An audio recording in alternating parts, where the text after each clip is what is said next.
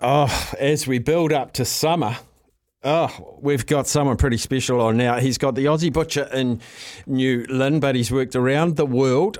Reuben Sharples, who's part of the Sharp Blacks. And I'm just wondering, Reuben, if you had a say in that name, because it's very similar to your surname. Welcome in. Oh, well, thank you. No, I didn't, but it took a little bit for the penny to drop actually on that when I thought, Sharp Blacks, Sharples. So, no.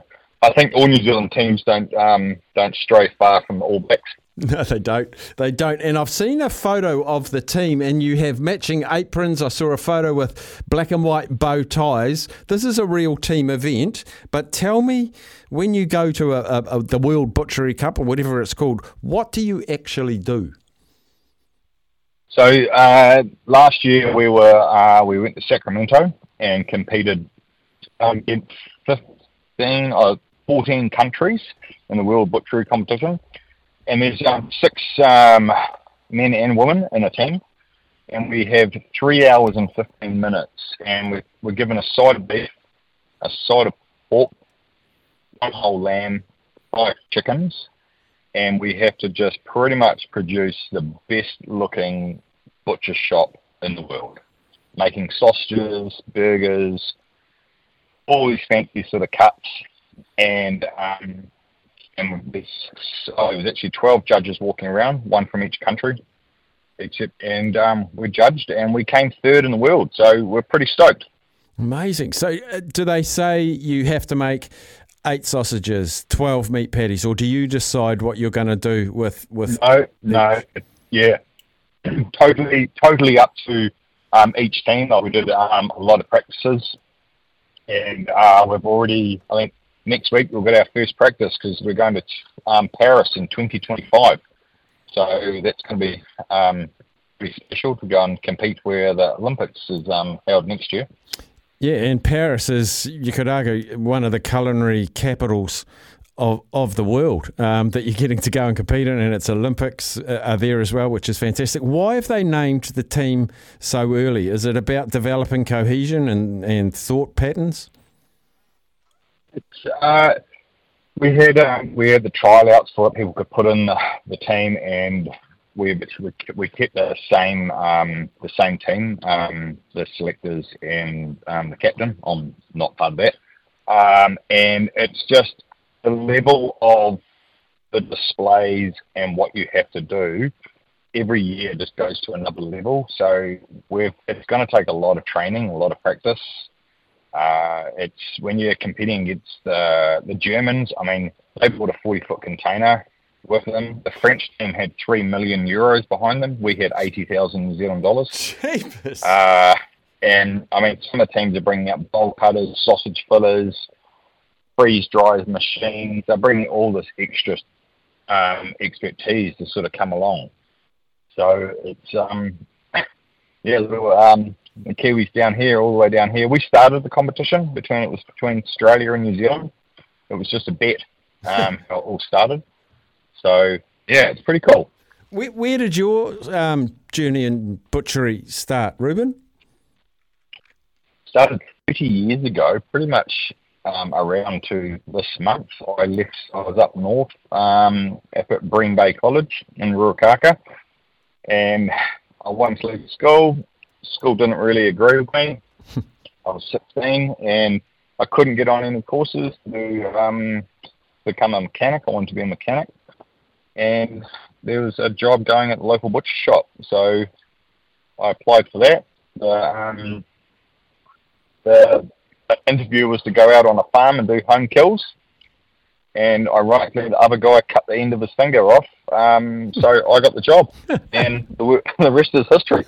But I still talk to all my old bosses. Like, I still talk to Larry that's up at Waipu, call him there. They all get a ham at Christmas time, so it's it's pretty good.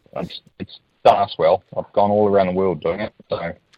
And did you work in the UK at some famous markets? I worked at in Chiswick at Mackin Brothers, and I used to go and do all the meat buying at Smithfield markets, right in the centre of London.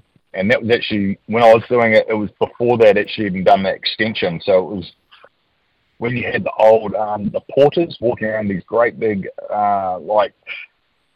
wheelbarrows, like a wheelbarrow like 4 or 5 times the size of what the garden one is, and you'd load up all the lamb and pigs, and you'd cart that through the market and buy your different all your different providers, and then I'd take that back to the van and then drive that back to the shop, and that would be your meat, and we'd do that 5 times a week. Wow. So it was pretty, it's pretty interesting doing it over there. I think it's changed quite a bit now. It's not so much, the market's still go, but they're trying to get rid of them.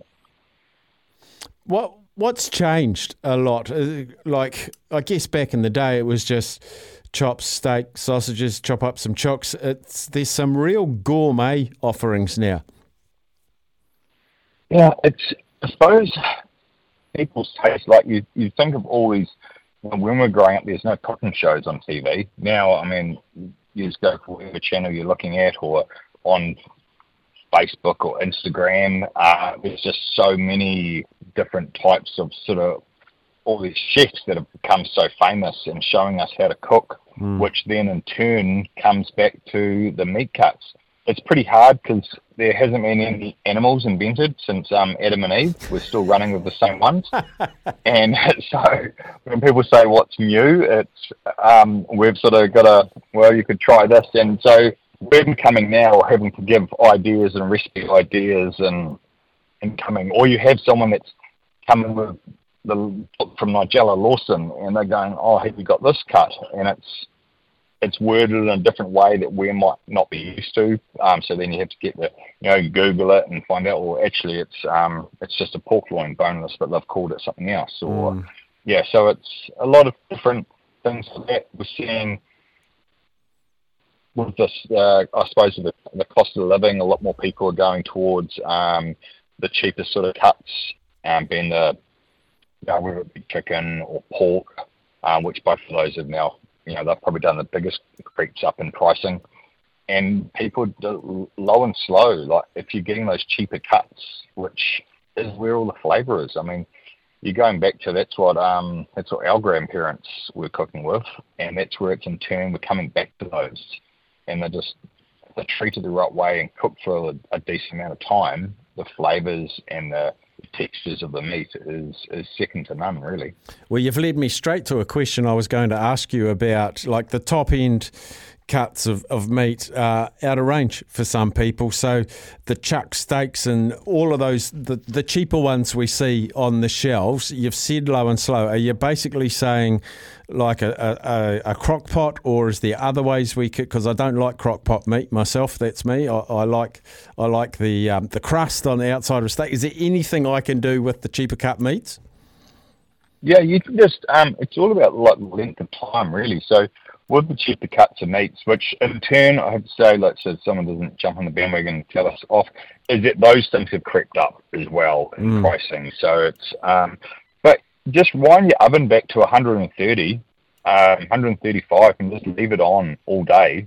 And that's just going to break down any of that sinew and the connective tissue in between the muscle groups, which is then going to make it just sort of fall apart. So I know what you're saying, like it's like you don't want to have a stew every night, like it's all right once at a time. But if you put, you could put a brisket, if you haven't got time to do the barbecuing and doing that whole thing, you can just put a brisket in the oven, put a nice little rub on it and put it on there at 135 degrees. And leave it there for 6 to 8 hours, and it's going to be beautiful. Like it will. I mean, it's not going to be American barbecue, but it's going to be nice. You'll get the crust on it. We're running a thing at the moment, a bit of a poll on the station at the moment. We do it about 3 or 4 times a year, and it's called The Bracket, and it's like a tournament.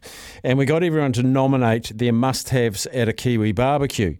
And the 32 that got the most nominations went into the draw. We're to nearly at the quarterfinals. So if I say to you, and we've had things like prawns, we've had things like beer, things that must be at a barbecue. You're allowed to pick 2 that must be at a barbecue. Which 2 do you go, Reuben? Number 1, you've got to have good friends. Oh, I don't know if that's on the list. No, it's food items. Food items. Food items. Okay. Okay, we've got some neighbours coming over, and we're doing Christmas dinner this weekend, and we are going to have beef of some description, and probably lamb, like doing a lamb leg, a butterfly lamb leg. I don't think you can go past that with value for money. You'll find that you can easily find somehow on YouTube, bone it out yourself, or ask your butcher at a supermarket or your local butcher to bone it out for you. And that would probably be my go-to, a butterfly lamb leg and Scotch fillet. And just on the grill. Or your humble sausage. Yeah, interestingly, sausages is our number one seed, followed by steak. So sausage got the most nominations, steak got second, beer was third, and interestingly, fourth was tomato sauce. Must be at a barbecue. Well, yeah, I mean, especially if you've got kids around. They're definitely going to have that. But I'd say there's some pretty good top four there. You wouldn't really have a barbecue if you didn't have those there. No, bang on. And Aussie Butcher in New Lynn, a couple of guys here this morning when I said I was talking to you on the show today, said that's my local butcher. Can't beat it. You can't beat a good local butcher, can you?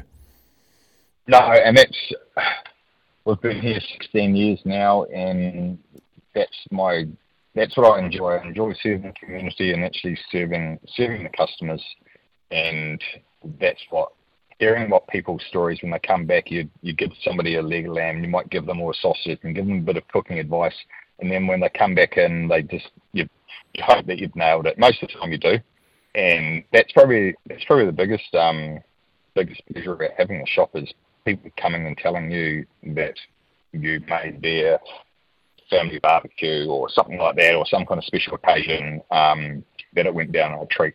So. And the other thing, because I can already tell you're a humble man, you do a lot for charity as well. You give away a lot of meat. You help out places like Women's Refuge, which is dear to my heart as well, because I just don't think we should have a Women's Refuge. It shouldn't be there, but we do need it. That's pretty special that someone in your position can help your community a little bit extra like that as well. I think, we're the Kindness Collective. That's our main one, and then they distribute down to the MDM, the Women's Refuge. And again, this year we'll be donating 300 hams to help feed all the families that are out there. That everyone deserves us to be to have a special day on Christmas Day. So, yeah. Outstanding. Well done you, Reuben. Thanks for chatting to us today, and all the very best. I know it's a long way away, but I do like the sound of these meat stocks and all these various events. I'm going to keep my eye out on it. I wish you all the very best. Thank you very much. Cheers.